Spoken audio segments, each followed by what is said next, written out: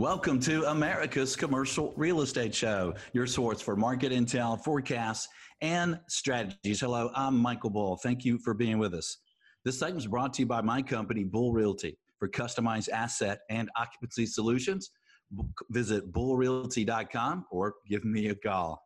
Well, today we're going to talk about multifamily, and we're calling these shows that we're doing these days Corona time. For lack of a better word, and we're putting the date in our titles because this is really a moving target right now. So that's why we're doing much more shows and making sure people understand the date, and we're putting this show out immediately.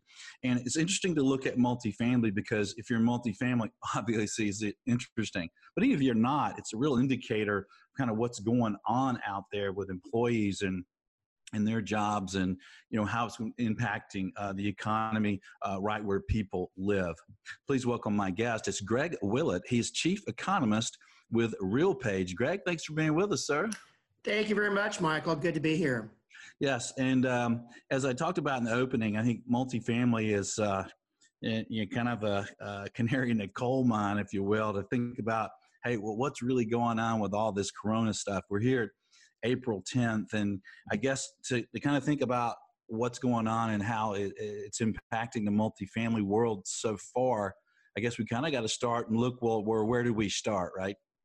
Yeah, I do think that's an important part of the equation here. Keeping in mind that we were in a really strong position at the beginning of the year. So that does give us a little bit of cushion as we go into this downturn. I mean, not enough cushion, but it helps that apartment occupancy was close to the 96% mark. If we do the comparison point going back to the Great Recession, that's about 200 basis points stronger than it was in early 2008. So that gives us a little bit of room. And then I would also say deals that have been done in the last couple of years, people were anticipating some sort of stumble in the economy. So I think people are not overly leveraged, and the deals have been structured to tolerate at least some interruption of income. Yeah, and that makes sense because things were so strong for so long. You would hope we'd be in a better position to kind of deal with the storm here. So what are you seeing as kind of most important for multifamilies and owners to think about right now?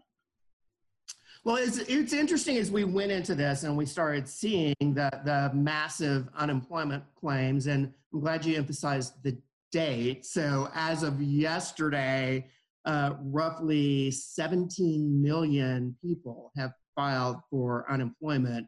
Comparison point, go back to the Great Recession, total job loss was about 9 million. So we've already eliminated almost twice as many jobs as we did back in that Great Recession. So as that started happening, apartment owners and operators immediately jumped into action. And I think it's significant. First priority was on the safety side. You're thinking about your residents and the people that are on staff, and you immediately shut down those common area amenities, and you limit the way you interact with the residents in terms of maintenance requests, and really deal with the emergency issues. Then you start thinking about just business continuity, and you spin up ways to communicate with the residents. You still want to try and keep some leasing activity going, so you're doing that virtually. So just adjustments in day-to-day operations. And I think those have happened. Now we're at this situation where you're just trying to assess the damage, how much has been done so far, and what lies ahead for you.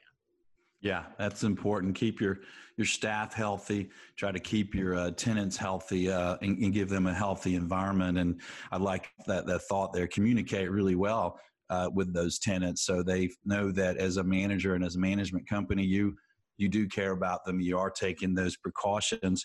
And you talked about, hey, now you can deal with the damage. What is your estimate of percentage-wise of how many tenants actually paid April rent? Here we are at April 10th. Do you have an idea there? Yeah, so RealPage has worked with some other technology vendors to feed our data into the National Multifamily Housing Council so that they can put together a really broad look at rent payments. The first look at that covered the first 5 days of the month. And what we saw there was 69%, 70% of the people had paid the rent on time, and that was 12 to 13 percentage points under normal. But I will point out there was in that first 5 days of April, there was a Sunday in there, and for the comparison point periods, there was not. And so you're not going to be processing payments on a Sunday in most cases. So that 69% probably understates and will be catching up as we go through this week. But clearly there were missed payments, and there's some pretty interesting differences by product class and by geography in those. Yeah, that and I'm curious about that. How did there's a certain communities and property types kind of fare better so far? Certainly the most vulnerable sector for missed payments it's the Class C communities, that bottom end of the conventional market segment. And so those are people who really don't have any sort of financial fallback, as if their income is interrupted, they immediately can't pay rent. I'll also point out, just in trouble in tracking that, those are the people who are most likely to pay with a check or a money order versus using some sort of automated payment or electronic payment. So it can't just be a delay. Maybe they're going to pay, but they just haven't yet. But the Class C numbers are way under what you see for the rest of the marketplace in terms of payment. Geography, there are, I'm going to start with some good news.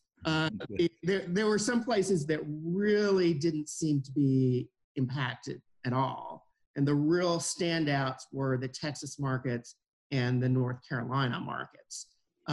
You look at the rest of the Southeast, payment tended to be pretty encouraging if you take out, minus some markets that have heavy tourism sectors. So Nashville was down, some of the Florida markets were down, but again, Carolinas, Georgia, those were good numbers. The bad news was certainly the most extreme of the bad news is New Orleans, which has the coronavirus spread and has a very tourism-heavy economy, and just under half of the households had paid their rent in that first 5 days there. There are also some hits across the country in, not surprisingly, New York, Detroit, other places where the coronavirus you've had the stronger outbreak. And then I mentioned those tourism economies. So places like Las Vegas, again, anywhere where hospitality is a big deal, the residents are struggling more. Yeah. Well, that makes sense. And, I think landlords, for the majority of landlords would take it easy on tenants right now. It seems like everybody has a forgiving mindset right now, but the government stepped in a lot of areas and said no evictions for a while.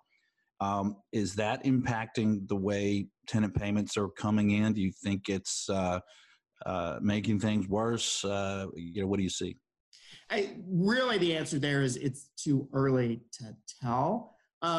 We don't see any real evidence of people who still have their jobs and really haven't had any interruption in their life not paying their rent, which, there were calls for rent strikes and some advocacy groups encouraging people just to choose not to pay. We don't see that has actually happened to any significant degree, but again, it's early in putting the data together.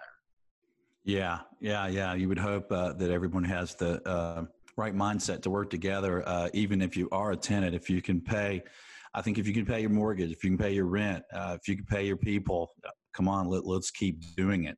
And Michael, you mentioned that people are understanding that it's a difficult situation. As we've talked to our client base and done some polling, on availability of payment plans, it's 90% plus of the owners and operators say that they're offering some sort of payment option for the households who can't make full rent.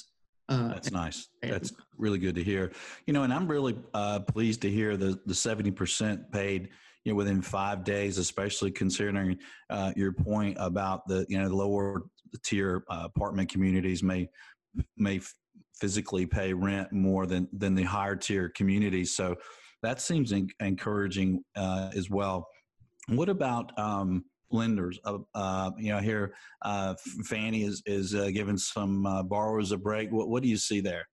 I think the same way that owners and operators are talking to their apartment residents, the owners and operators are also talking to whoever owns the debt they might have on the property. I mean, those conversations are ongoing. And I think everybody on all sides of this equation are trying to avoid this becoming a bigger problem than it has to be.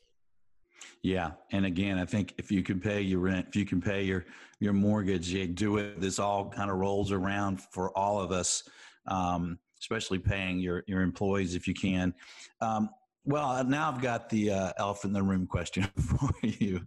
Underwriting today, it almost seems like you, in some cases, you kind of throw out what happened in 2019. How does an appraiser or a buyer underwrite something today? Any tips there?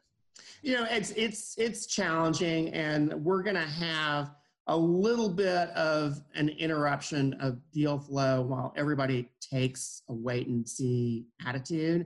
I think most people who invest in multifamily really believe in this sector in the big picture, and certainly compared to other real estate types and other investment opportunities. The phrase that kept being used over and over at the last big industry event that I went to is that multifamily is the cleanest dirty shirt in the laundry hamper at this point. So the cleanest dirty shirt in the laundry hamper. Okay. So the investment's going to continue, but there is going to be a little bit of a wait and see attitude. And that's actually been seen already in some other places, given the coronavirus first spread in Asia. We've already seen that pause in Asian investment in Asian real estate. We're beginning to see it in European real estate as well. So certainly the assumption is we're next in the US. But again, I think it's just a pause. It's not going away. And in fact, in the bigger picture, US multifamily is probably more attractive from the perspective of global capital. Yeah.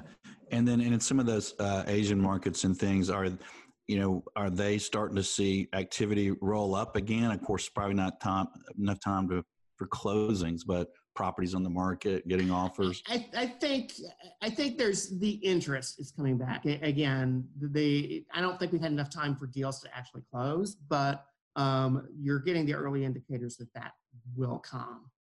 Yeah, I have a opportunistic opportunity for 235 units, and the activity is really strong for it, and it needs a lot of work. But it seems like the market was just so hot for people buying apartments, in Southeast or around the U.S. But I work in the Southeast, is where our group moves properties. So as you look at their recovery, and I know it's April 10th, so when we can think about what day we're talking, but what do you think about the recovery for multifamily moving forward? Well, just in terms of market fundamentals, our first step is to look at it and make some comparisons back to the Great Recession. And do we think this is about the same? Is it a little bit better? Is it a little bit worse? What we saw in the Great Recession is that occupancy came down about 200 basis points from 94% to 92%.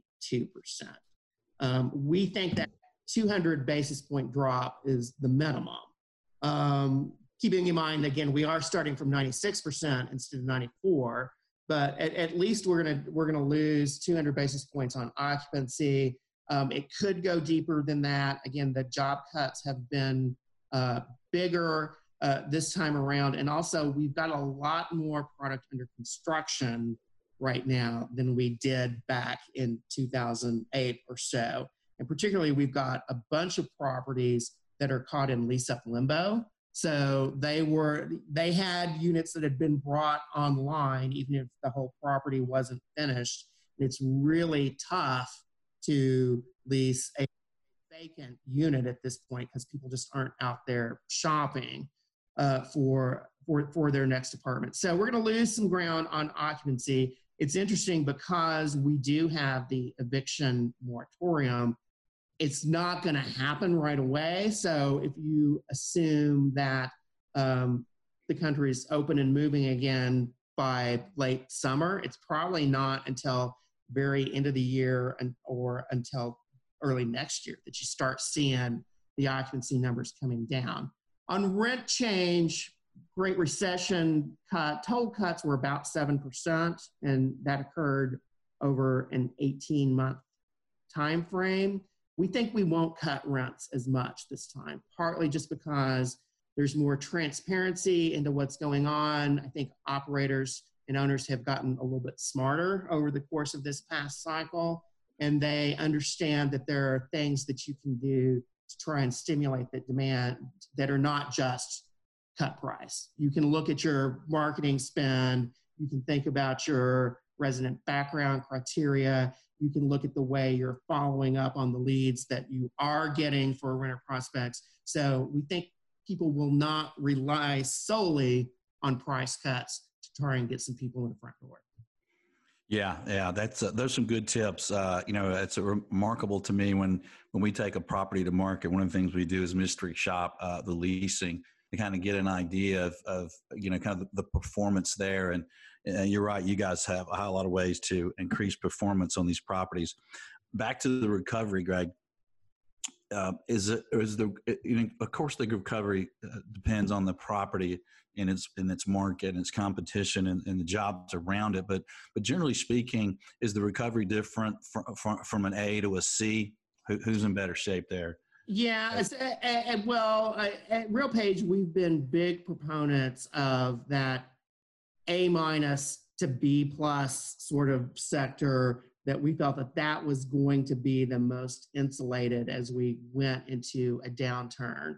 And the reasons you don't necessarily want to be that luxury top-end product is because we knew when the downturn came, as we've seen right now, there's still a ton of product that's on the way. We've got close to 600,000 market rate units that are under construction in the U.S. right now, and it'll take a year and a half to 2 years to get all of that finished. So it's going to be a really competitive leasing environment at the top end of the market for a while. As we talked about earlier with that Class C product, those are the most financially vulnerable people. So you are going to have more missed rent payments and a little bit more of a struggle there. So B to us is the sweet spot. And we've actually seen some early indicators of demand moving forward. And it is, in terms of the people who are out there on websites looking for apartments, in terms of people who are reaching out and asking questions about product availability, and looking at what's really turning into executed leases. Clearly, B is better positioned than either extreme of the product spectrum. Yeah, that makes sense. And when you think about Americans and people around the world going through this, it seems a little bit like the Depression. When I talk to people who went through that, or when we meet them, you always see that, boy, it seems like they remain frugal for the rest of their lives. Is that something on the trends impact that COVID's creating? Might people be more conscious and want to have a lower percentage of their income on rent moving forward? Are Americans going to want to save more and be more frugal moving forward, and maybe, like you said, help these bees, and potentially when the recovery is strong, even help the Cs?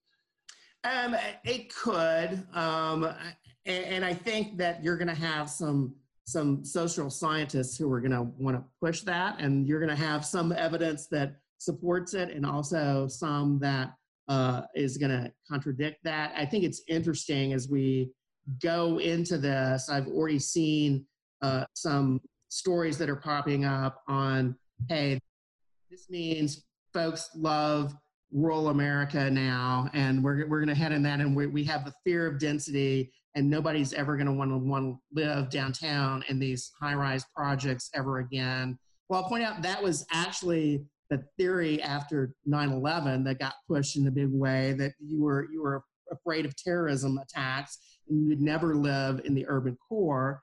And then we went to, as millennials started entering the housing market, they were only going to live downtown and they were never going to go to the suburbs. And you had some people who certainly jumped on that investment theory. So yes, it might move the needle a little bit, but I don't think we've drastically changed things. What I would say is demand for housing in general and apartments specifically, it just follows the jobs.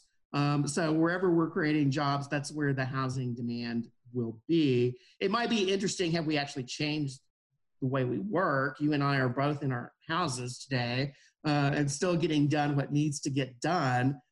So does that make us less physically tied to some work location, and do you then have to live right where you work in terms of where's the corporate office? So that could mix things up a little bit, but we'll see. There'll be some changes, but I don't think we've invented a whole new world here.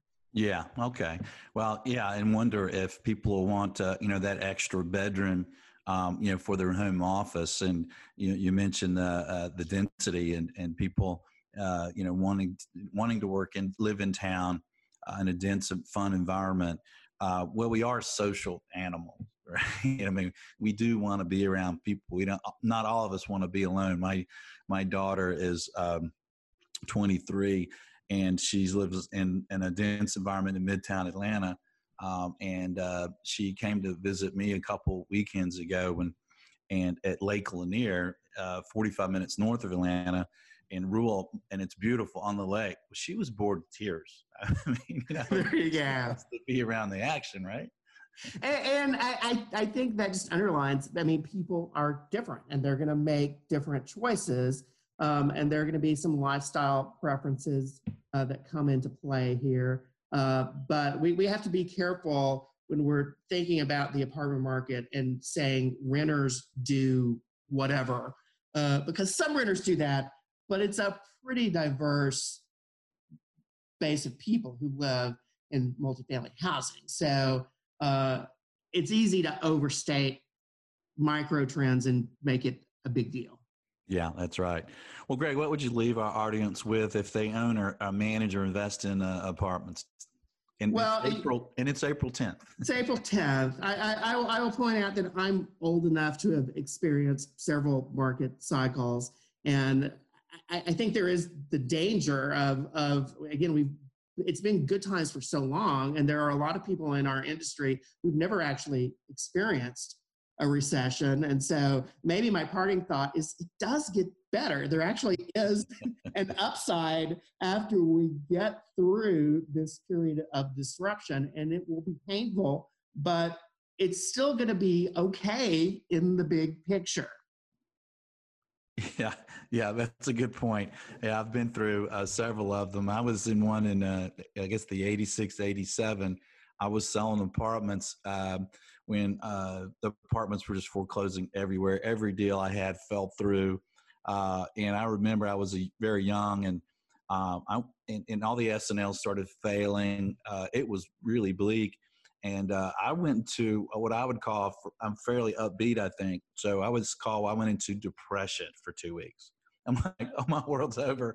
And then all of a sudden, after 2 weeks, I snapped out of it and I became a much more efficient, better broker, just really, really upped my game. So in some cases, maybe this wakes some of us up and we all become more efficient and better at what we do, right? Yeah, I was entering the industry at that time too, and we spent, as an economist and analyst, I spent a lot of time trying to figure out what was going to happen with these deals that the Resolution Trust Corporation was holding, and everything that went into foreclosure. What are we going to do with that product? But then we saw what happened after that, and it was amazing comeback. So at some point down the line, we have another amazing comeback coming for us. Yeah, and the weird thing about that one was that was man-made, right? They changed the depreciation schedules, and when they said they were going to do it, I thought, nah, these politicians are invested in apartment deals. They're in syndications. That would kill the values on all these properties, and they're not going to do it. And then they did it. I'm like, what? You know, every cycle there you have the people who say this time it's different because, circling back to your point, at least this time it's not our fault. We didn't do this to ourselves on this one. Yeah, we didn't cause it. We didn't overbuild. We didn't over leverage. Well, Greg, great information as usual. Enjoyed talking to you. Thanks for joining us. Thank you very much, Michael. All right.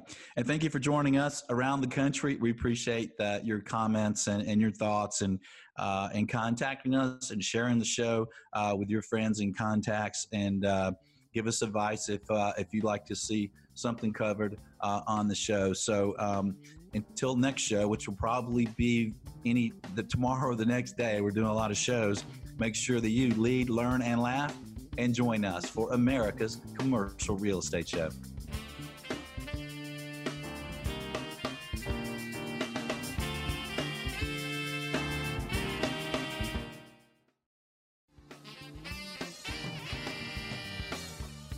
Appreciate the show?